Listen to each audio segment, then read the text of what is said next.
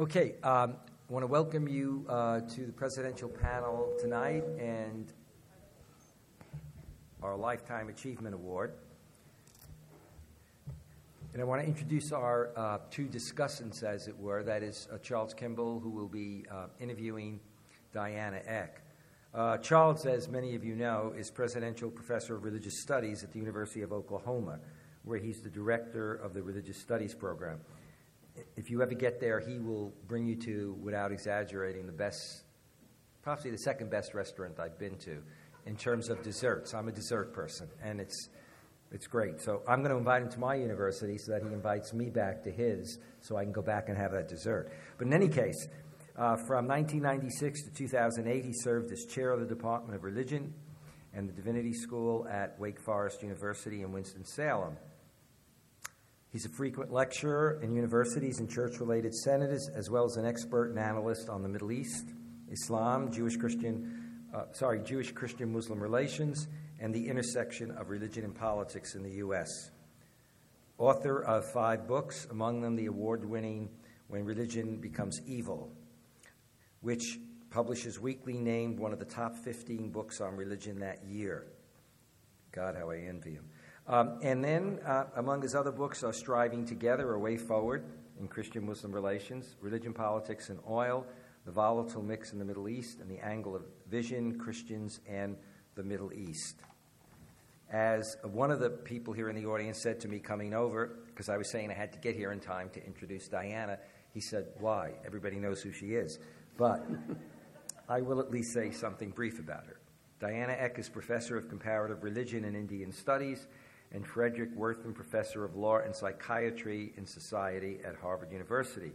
Since 1991, she's directed the Pluralism Project, which explores and interprets the religious dimensions of America's new immigration, the growth of Hindu, Buddhist, Sikh, Jain, and Zoroastrian communities in the U.S., and the new issues of religious pluralism and American civil society. Her research has had a dual focus, India and America.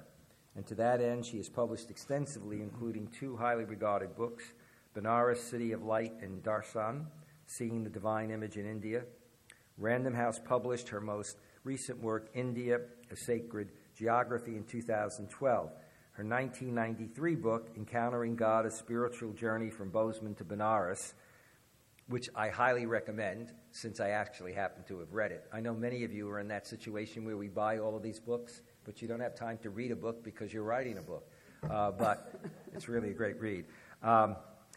It won the 1994 Meltker Book Award of the Unitarian Universalist Association and the 1995 Louisville, sorry about this, but I'm going to slur this last name, Grawemeyer Book Award in Religion. Former president of the AAR, 2005-2006, she served as a member of the State Department's Advisory Committee on Religious Freedom Abroad. In 1998, she received the National Humanities Medal from President Clinton and the National Endowment for the Humanities for her work on American religious pluralism. Let the games begin.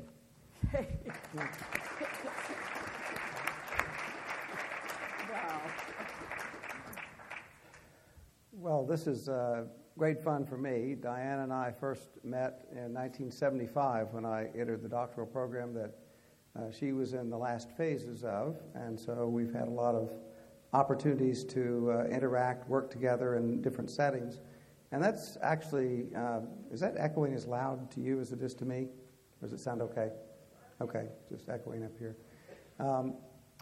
We've had a number of opportunities to work together, and so like many others who are here, I think, know a lot about various phases of your life's work, your vocation as an academic, but also engaging the community and the interfaith dialogue and activities through the councils of churches. There are a whole lot of things, and I want to touch on several of those in the course of our time together. Let's begin just with the beginning. You're from Montana, and I think that's important. Yeah, I'd say Montana is a pretty good place to begin. I always talk about Montana when I introduce myself to students because it does sort of define a bit of geography that mattered a lot to me and that continues to. I grew up in the Southwest, in the Rocky Mountains, in the Gallatin Valley, Bozeman, my dad was an architect and had a great sensibility for the land and space and knew the names of all the mountains and rivers. And my mom was an activist and moved from being in church affairs to the League of Women Voters to calling a constitutional convention for the state of Montana to being a state senator for 25 years. And still, when I go home, she's sitting there with the precinct books over her lap as she's going through every available Democrat in the state. So, this made a difference to me, and that community in Bozeman is still a community that I feel very much a part of. And that is still home. I think it shaped a lot of what I got interested in. My very first engagements were with the kids in the Methodist Church when the governor tried to cancel the United Nations Day. But it also meant, the Methodist piece is another piece there, because I did grow up in the Methodist Church in Bozeman and gradually in the state of Montana, and gradually became an officer of the National Methodist Youth Fellowship. And so that's sort of the beginnings here. And when I think about the beginning of my own sort of academic work, when I went east, so to speak, to Smith College, now talk about that a little bit, because I think you went via Washington, D.C. Yeah, right? I went to Smith College via the March on Washington, where I went with my colleagues from the Methodist Youth Fellowship and the Methodist Student Movement. We drove all night from some meeting that we were having in Kenyon College, got to the march. We had to dress up nice. You're supposed to dress as if you're going to church, I wore my shoes as if I were going to church. And if you ever see the pictures of the people with their feet in the reflection pool, that was probably me among them. And then we got back in the car and drove all night back. So this was really, there was a sense in which my own vocation as a scholar was also really shaped by social activism. In those days, it was the civil rights movement, to be sure, but that became a piece of it. And then you get to Smith College as an undergraduate, come all the way east, and that was part of what opened the door to India for you, right? Well, I wouldn't say Smith exactly opened the door to India, but it was at Smith College that I got interested in a lot of other things. And it was that period when we were really very deeply engaged in Vietnam. And I kind of wanted to go abroad to study. I'd never been anywhere in Europe. And I decided what I really wanted to do was go to what we then called the Third World. I don't know if we still do that. But I looked for programs. I couldn't find them, but I did find one that the University of Wisconsin sponsored in India. And so it was a serendipity of a snowy January when I saw it on a bulletin board and thought, well, yeah, maybe I could do that. It wasn't exactly as far east as Vietnam in Asia, but it was a realization, I think, on my part that our country was very deeply engaged in a part of the world that we knew almost nothing about, as we have continued to be in other eras in more recent times. And so that was sort of the stimulated the decision to go and learn a bit of Hindi and spend a year at Banaras Hindu University. And obviously that connection with India has carried through the rest of your life with not only the Bozeman to Banaras book and the Kashi book, but also your most recent book as well, has been the center point. How did you get then on to Harvard in the doctoral program out of undergraduate work? Well,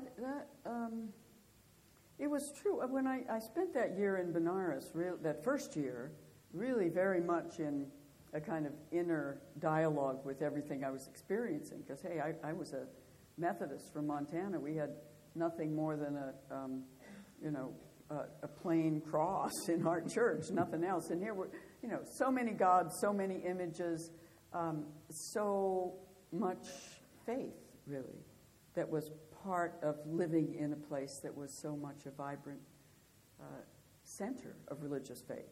So I think that was what really turned me to the study of religion.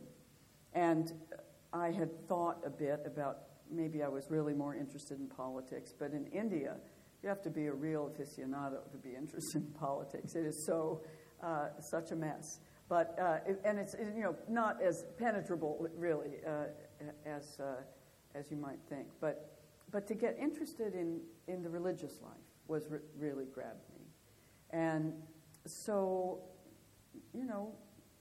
my first step was really to apply to go to England and study at the School of Oriental and African Studies as a Fulbright scholar. I mean, just wanted to do a step at a time, and that was the next step after Smith. And that, too, was a really enlightening experience, a different form of pedagogy, a tutorial system, the old sort of smoky common rooms of the School of Oriental and African Studies. I was there this past summer because I got an honorary degree, which is actually, SOAS is even more interesting now than it was then. I mean, just a flourishing, energetic place with not only smoky common rooms, but graffiti all over the common rooms with a lot of political and social engagement. But then, it was that year I was in London that Robert Kennedy and Martin Luther King were shot. We're sort of observing all of those, 50th anniversary, and that will come up in due course. But I just felt I needed to be at home. So I came back to the States, came to Cambridge, and was really interested in entering a program in the study of religion. Well, the program that you were in, that I was in, and a few other people who were here went through was a distinctive one, an experimental one in a way, the Center for the Study of World Religions. Talk about that and how, both what you experienced, but also how that shaped you as a scholar and the kind of questions that you've pursued subsequently and so forth. Oh, Charlie, this was such a great experience. The Center for the Study of World Religions in the 70s, and there are people here who were there. Mary McGee. Were you there in the 70s or a little later? A little later. But, I mean, it really was a community of scholars. And it included Wilfred Cantwell Smith, who lived there, who was such an influence on both of our lives, academically and personally. John Carman, who lived there. Jaravalal Mehta, who lived there with his wife. Visiting scholars from Sri Lanka and from Pakistan. This was an extraordinary community in which all of us who were graduate students in that comparative study of religion programs also lived there. So it really was a living community in which that sense that Wilfred sometimes talked about when you really want to know something about another religious tradition, don't just read the books, but talk to people. I mean, it's this sort of coffee shop in Lahore methodology, and that was brought to bear there. It was very much a community of conversation that included colloquia every Wednesday night. They were not on your study card or your transcript or anything. They were just that you would never miss them, and it was just a great experience.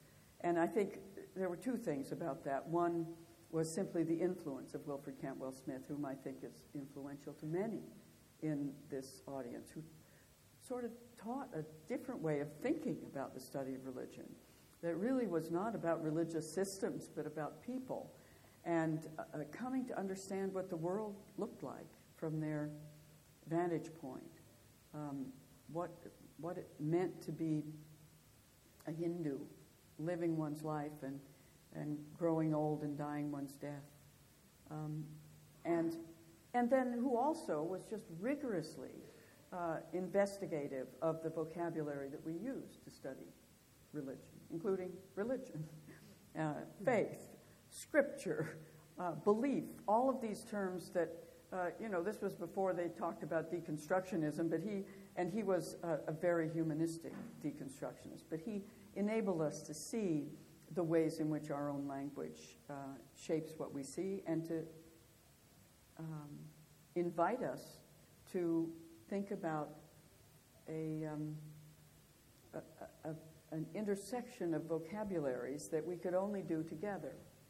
So there were those seminars in which, we were talking about faith, but I was writing my paper on Shraddha, and other people were writing on pistis, and people were bringing their knowledge from different communities of discourse together. And he was just a master of doing this. He was so good. And he was sympathetic to the sorts of things that you and I were also engaged in. I mean, when you went off to Iran, for example, with that first delegation of American pastors who went to see if they could talk to the Ayatollah and maybe meet with the folks who were at that point still prisoners in the embassy. I mean, that was something he supported. I know this from Charlie because Wilfred said, don't worry about your sections. I'll take your section discussions when you're away. I mean, but he believed that the sort of thing that you were doing was really, really useful, and that scholarship shouldn't just be about what you do in the library or in the seminars, but should point your heart toward the world. Yeah, that's we could talk a long time about the center, but I think that unique experiment of being both a very rigorous academic center, but also a place where you were doing your laundry down in the basement next to friends from India and from Japan. And I often, when I try to describe it to people, I say it's hard to encapsulate, but put it this way, my first year there, my next door neighbor was the high priest of Zoroastrianism. Yeah. I didn't realize you could take a sabbatical if you were the top guy in Zoroastrianism, but apparently you can. So, but it was those kinds of folks from all over the world and the graduate students that we engaged with as you read the paper or had picnics with their kids out back, and at the same time engaged in the seminars. And so you went immediately on to the faculty at Harvard, right? It seemed immediate to me. Well, it seemed immediate. I mean, this was an era in which Harvard didn't even have an undergraduate major in religion. And yet there were a lot of people there who were very engaged in the academic study of religion and taught undergraduates. And Christa Stendahl was dean of the Divinity School and taught huge New Testament classes that included divinity students, but also undergraduates. And Wilfred Cantwell Smith's course, was pretty foundational, and there were people like Zeph Stewart, who was in the classics, and John Rosenfield in Buddhist art. So there were a lot of people, but in order to major in religion, you had to make it a special concentration. And this seemed ridiculous, given the fact that every liberal arts school on the East Coast and throughout the country was developing religion majors. So it was just really at that time that Bill Graham first, and then I became engaged in developing a program of study for undergraduates. So it was fortuitous.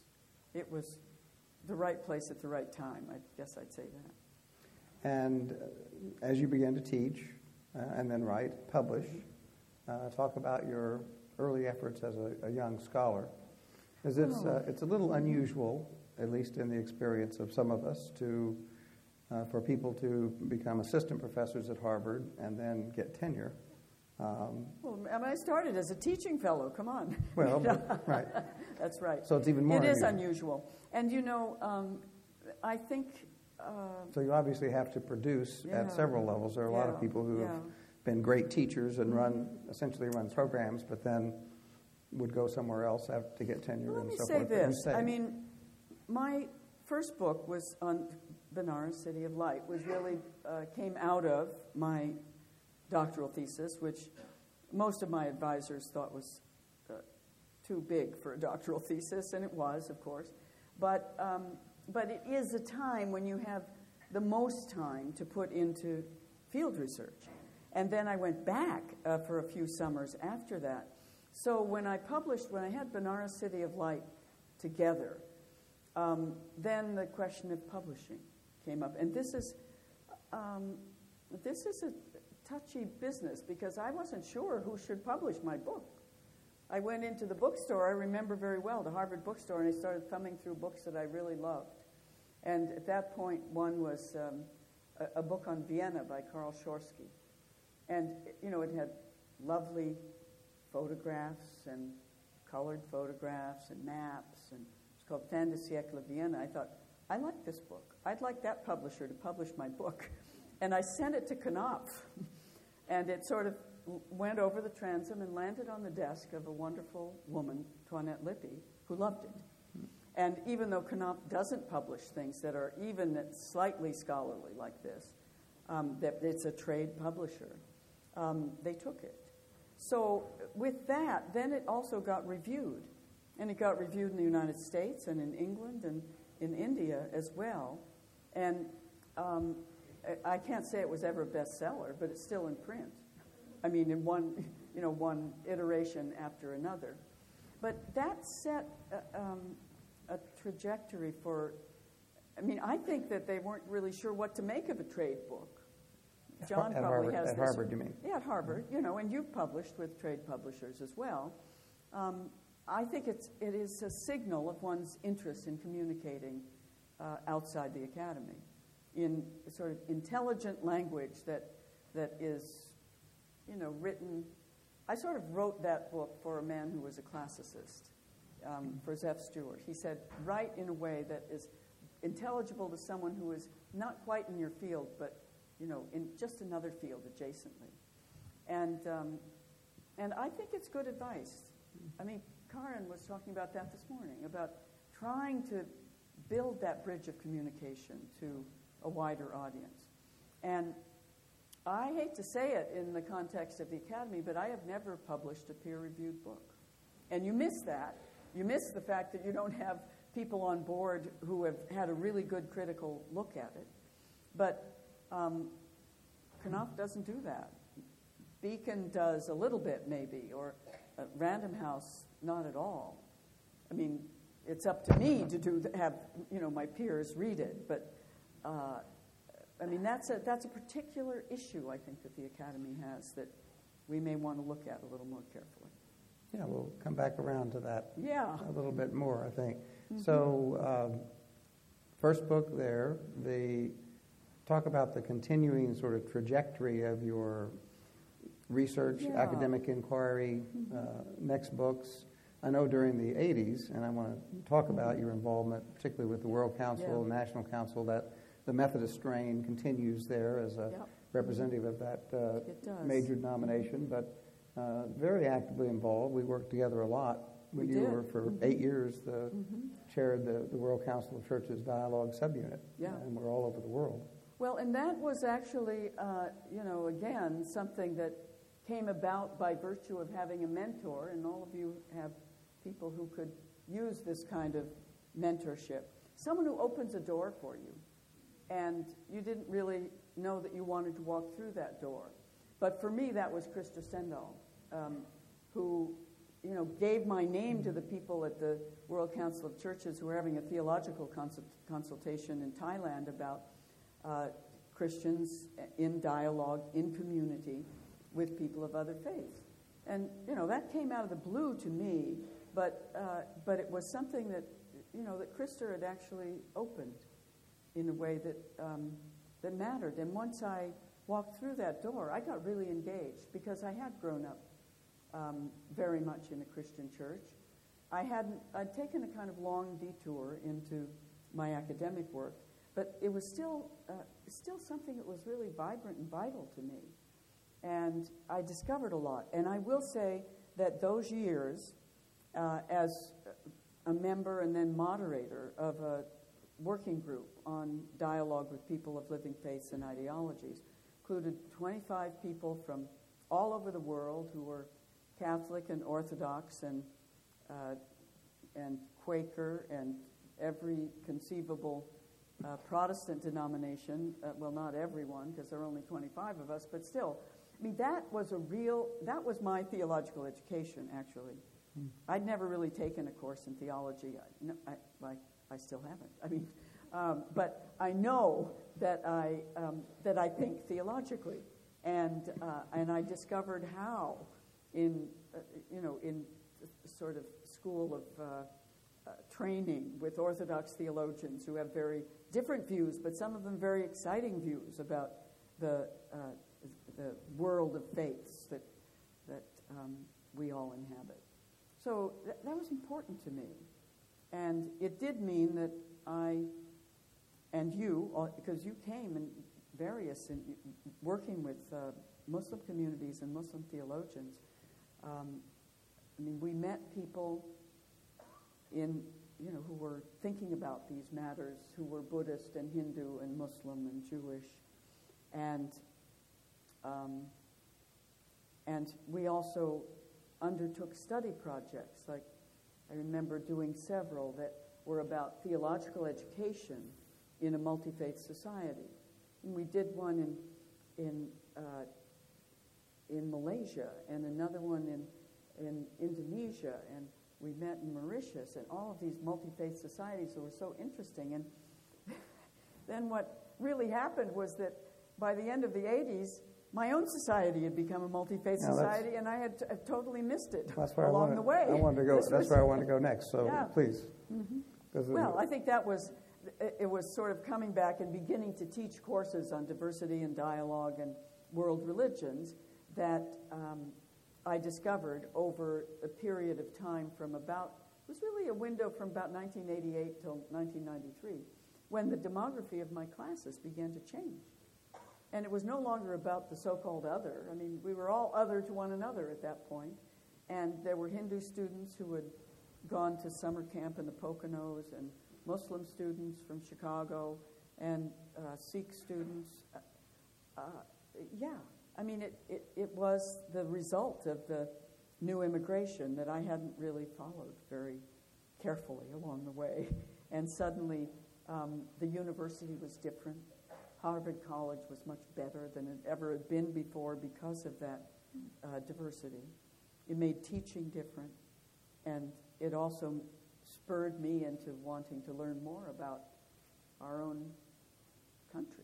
I remember when you were pondering all of that and starting to get organized for what became the Pluralism Project, and that was, and it continues to be, an incredibly rich process that, again, doesn't quite fit a traditional academic mold in terms of what one does and gets counted or whatever. But talk about the inspiration and what it took to get that off the ground and sort of what its history has been over 20-some years now. Well, the first thing was just to realize that I didn't know anything about what was happening in my own country. I had never been to a mosque or an Islamic center in America. I knew that they were building a Hindu temple out in the suburbs. I had never been to the consecration of a Hindu temple anywhere, but let alone in Ashland, Massachusetts. And so the first thing I did was to get a research seminar of students, undergraduate, graduate students, whoever wanted to do it, and make this our subject of study. We would go out and make these sort of team visits, 2s and 3s, to different Islamic centers, and then come back and have our seminar session. And in the process of that, we developed a kind of map of the new religious Boston, the Cambodian, Vietnamese Buddhists who were there, and the Chinese Buddhists, and the monasteries, and all of the Euro-American meditation groups. So, this became sort of the start. And then it was clear that if this was happening in Boston, it's probably happening in a lot of places. So that was sort of the sense that we ought to try to find out what's happening. And I developed a grant proposal to Lilly that was funded, actually. And I have to say, I don't know if my dear friends from Lilly are here tonight, but they were really very supportive, Greg Dykstra. And I think it was partly because I had this sort of bona fides as a Methodist kid from Montana. They didn't usually fund things in world religions. But it became this exploration that involved students in what really has been largely student research.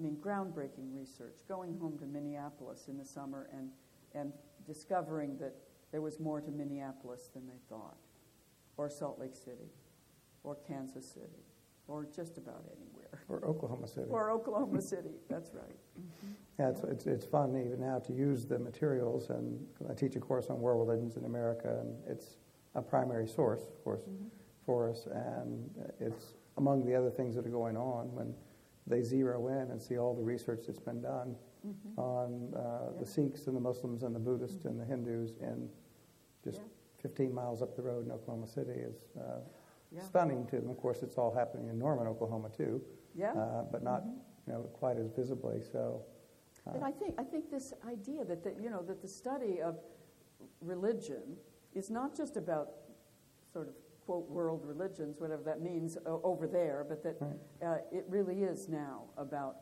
the communities in our own midst, and that all of us in mutual interaction are beginning to learn more, and it's not just the sort of landscaping of what's happening in America, but also the fact that as a historian of religion, one of the things that Wilfred taught us was that the history of religion isn't over. It's not only about what happened then, but it's what goes on happening. And history of religion was happening in America as Muslim communities put down roots, as they met resistances, as they negotiated about whether they were going to build this school or a mosque out near Dulles Airport, as they developed their own advocacy groups like Muslim Public Affairs Council and developed their own sort of pan-Islamic national groups like ISNA, had their conventions, did lobbying, all of the sort of in some ways distinctively American ways that nonprofit religious organizations go about working. Talk a little bit about the sort of evolution of the way the data was gathered and presented. I remember when the CD-ROM program came out, and of course your book, A New Religious America, which sort of gave the background, but gave a picture of where we are right now. And it's been a few more years since that, and now it's all moved online. It's not all moved online, and that's a good thing. I mean, I thought we were very, upfront when my students persuaded me that we should try to get some money and do a CD-ROM to present, multimedia, voices, call to prayer, bhajans, people. If you haven't seen it or heard it, James Taylor does the call to prayer, and it's very cool. No, it's not. No, not James Taylor. Cat Stevens. Cat sorry. Stevens Yes. does the call. Still very cool. Still cool. Yes, Cat Stevens. But Yusuf. Yes. Yeah.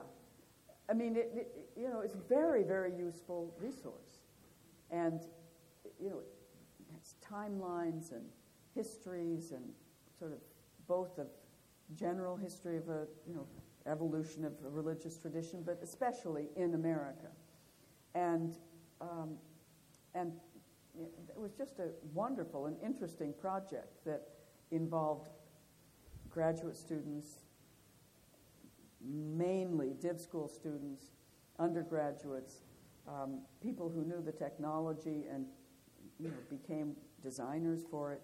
And then within a few years, as these things happen, CD-ROM technology became a dinosaur, And so how to make this available in a very widely usable way on the web and for free. I mean, you don't have to log in and buy anything, but it is thousands of pages and resources.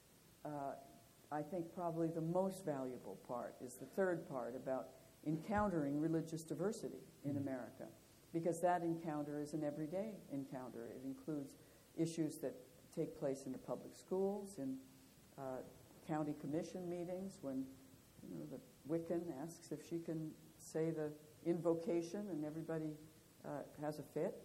I mean, these are real issues that we can talk about and that can be documented, and you can keep this sort of briefcase, this document case of online resources that are present there, and it's much more vital now. So you should go www.pluralism.org, but On Common Ground is right on the top band as of August. Let me kind of build on that and circle back to one of the things you were talking about, because this is, again, it's a non-traditional kind of research and publication in the Yeah. sense of it would be difficult, perhaps, for many people who are on tenure track to be pursuing something like that. But it's enormously valuable, as you've been talking about, and I want to talk, too, about your new book, India, and this kind of continuing lifetime exploration that's coming together in a beautiful way in this book. But there are many different components here, from your academic work, the church-related work, the engagement with people at the center, publications, venturing off and sort of following your instinct with, I don't know enough about what's going on in my classroom and all around me. And so what themes or threads do you see running through, and how does that connect? I mean, you're getting a Lifetime Achievement Award, which is a wonderful thing. I didn't realize it was an award. I thought it was just whatever. a conversation. But anyway, I've got that's James okay. Taylor doing the call to prayer, so what do I know? But, Yeah. when you engage younger scholars, people who are starting out and facing whatever obstacles they're facing when they can get a job, yours is not a kind of track that would be easy to follow or even predict. Yeah, I mean, So there are a lot of sort of boundaries that some people want to erect between people who are academic scholars and people who have a theological interest in another context. I mean, Encountering God is just plain a book that comes out of my theological interest, my interest in how people negotiate difference of faith from their own standpoint. Benares City of Light is not really that, but and I think one can do all of those things. I would say this. I think I wrote a piece once on it's called Dialogue and Method in the Study of Religion that says we really have to, one of the real educational things is to discover our own voice. And our own voice is not just one voice. It's the voice of someone who is engaged with other scholars in the academic enterprise and arguing about Puranas and Indian epics. It's also the voice of someone who's engaged with people in their own religious community and undertaking a different argument. And it's also the voice of someone who's engaged with the wider American citizenship argument that is still more or less presuming that there's a kind of dominant Christianity in America, which there is in some ways. But as citizens, we have yet another kind of argument to undertake. I think all of those are important. And I don't know how to say to younger scholars what's a good track to take. All I can really say is that we don't have any idea what the shape of teaching and scholarship is going to look like in 5 or 10 years anyway. I mean, in my university, there's a lot of discussion about what online publication looks like. Online publication and efforts online have a great deal of scholarly credibility, not necessarily your own personal blog, but whatever. People are undertaking edX or HarvardX or, these big sort of worldwide courses. MOOCs. I mean, all of that is it's sort of the CD-ROM of these days, and the next step, that our media is evolving so quickly that I think people simply need to follow their passion. You do have to pay your dues a little bit along the line. Now, when I published Benares, it was many of my sort of administrators in the university thought it maybe was too much a popular book. It wasn't that popular, really, but anyway, it wasn't that easy to read. But then I did publish an article in each of the journals I felt I needed to publish something in.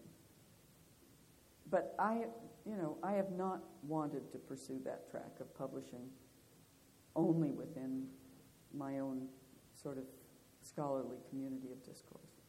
And it's ironic to me that most people in the United States who invite me to do something or speak or this or that, they don't have any idea I do anything about India. They think of me as someone who studies America. And I do, but I began studying America because I had to. and because it became infinitely fascinating to me.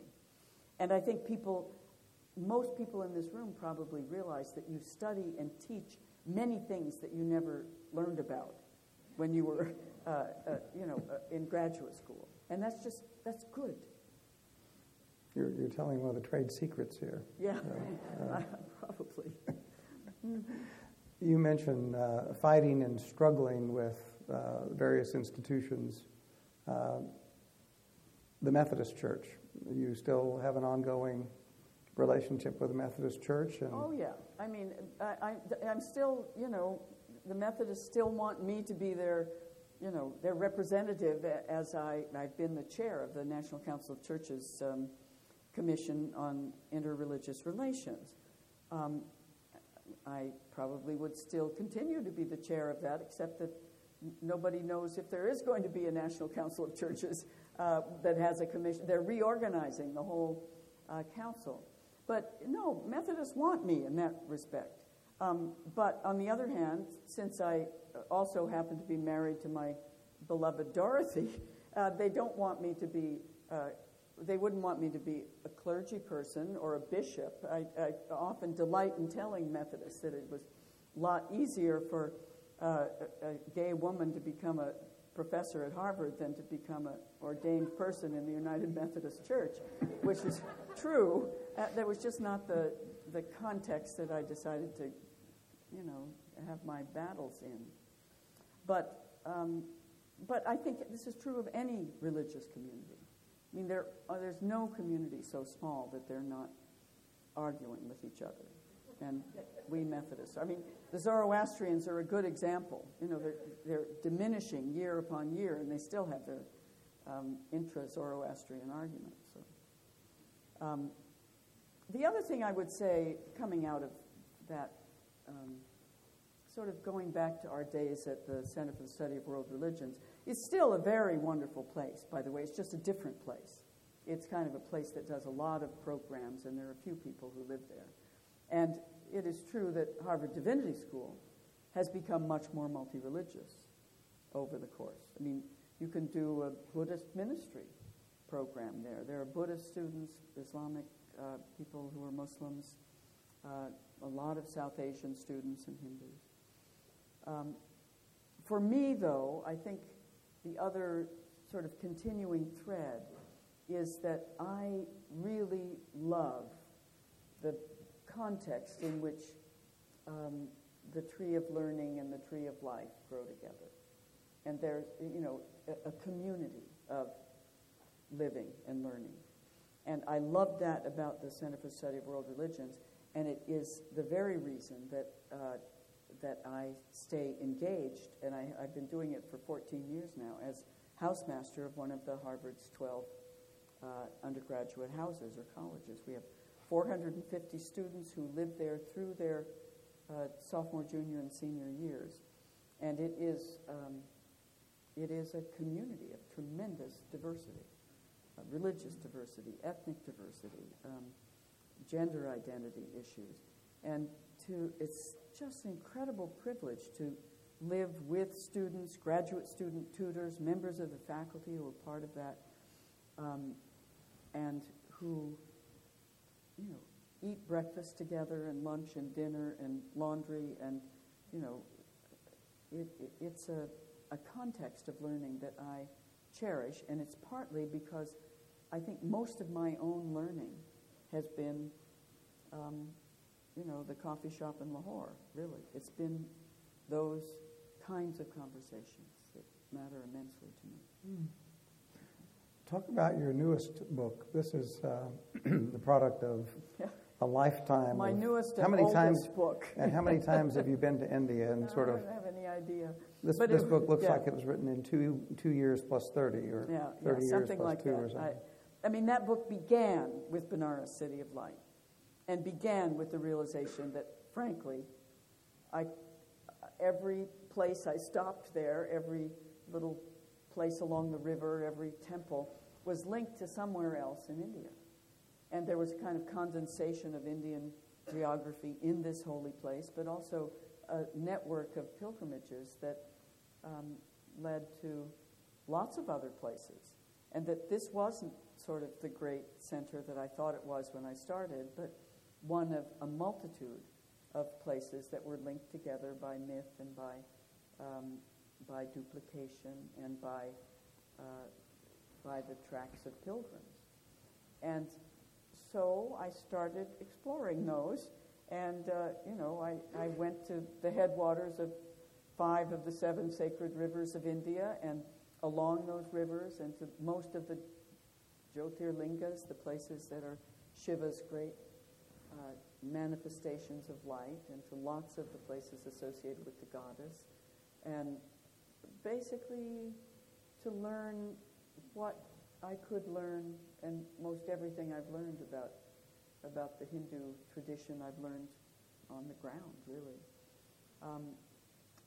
How these networks of pilgrimage places have really shaped a sense of belonging that you couldn't really call nationhood, because this was hundreds of years before we started thinking about the nation state in the modern way, but that have shaped a sense of belonging in that piece of the world that is really remarkable. So it is a book about India, but about India that begins with the sense of sacred geography. And it's been a trip. I've traveled tens of thousands of miles in lots of different forms of vehicular transportation and on foot. And those have been some of the happiest and most therapeutic and most learning months and years, I guess, of my life. So it's in there somewhere, and the book is finished, but the research is endless. It's a wonderful and powerful book, and it's so chock full of not only great information and linking things in ways that, at least as someone who teaches world religions but is not a specialist in the Hindu tradition, there are all kinds of things that came to life in a different way for me that I hope it gets a very wide readership, because you really feel a lifetime of learning, and the aha moments that you've had over decades captured very nicely. It was very gratifying to go to India last January. I had 2 big gigs in India. One was to go with an really interdisciplinary Harvard team that I put together with Rahul Mehrotra at the School of Design, and with people from the School of Public Health and Engineering, and to go and study the Kumbh Mela at Allahabad, where there were just 10, 12 million people there at the same time. And we prepared for that for a whole semester and did what I think was just a really innovative interdisciplinary study of that great pilgrimage at the juncture of the Ganges and the Yamuna rivers. It takes place every 12 years. And then shortly after that, I went to the Jaipur Literature Festival. And that was its own kind of mela. It sort of very, very crowded, and lots of people and lots of authors and whatnot. But to see the kind of reception that this book had in India was really gratifying. I mean, there is a way in which one writes a book hoping to explicate something that really matters to the people about whom you're writing. And I felt that, and I felt it in a different way when I was given an award for Benares City of Light by a group of basically Hindu intellectuals in Calcutta and Benares who kept giving speeches in Hindi, and I got almost everything, I think, but saying they couldn't imagine that this had been written by someone who was not a Hindu. And what did it mean? I mean, this is the humanistic enterprise in a way, to try to understand what you were talking about this morning, Karen, to try to get into the context of something so that you really can shed light on something that is not necessarily part of your own world, but that becomes part of your own world and that becomes illumining for the people about whom you're writing. So I think neither this book nor Benares would have been written in quite the same way by anyone who was a Hindu scholar. I don't think so. But they've been appreciated by him. Well, you're not through yet. And no, so, not quite. What are you working on now? What are there other new ventures that you're pursuing, or are you going to continue sort of doing the things you're doing now? Well, I don't know exactly. I mean, there's one venture that I'm definitely in the midst of working on, and that is 3 years ago, I guess it must have been, I was invited to do the Gifford Lectures in Edinburgh. And I entitled these 6 lectures, The Age of Pluralism, and divided them up in ways that were dealt with the importance of pluralism for our world, for individual countries in our world, for religious communities, for local communities, and for our inner world as well. So it is a sort of broad treatment of this age, this time in which we live, as being the age of pluralism. Now, I'm not trying to just say it's not the secular age, which is what Charles Taylor wrote about, and I can't even understand. It's such a big book. But I don't think it is the secular age these days. I think it really is the age in which, no matter where you are, the encounter with people who are different, who are different ethnically, religiously, in so many ways, requires that we engage in a different way.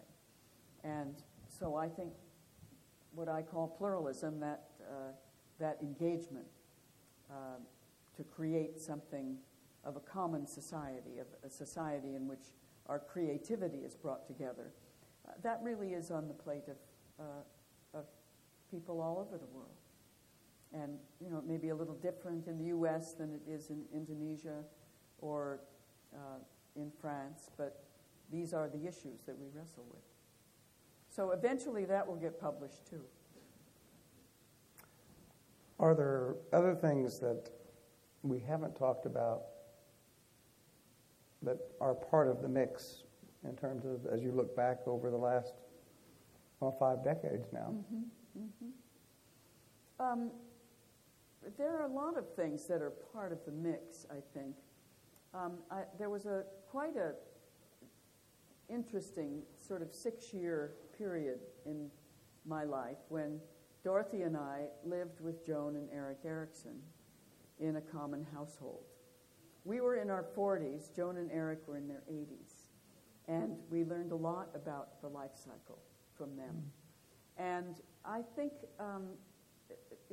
they became, well, Eric became older. I'm not sure Joan ever became older. She was sort of eternally young and used to say, to be 75 again or something. Something we'd all like to be able to say.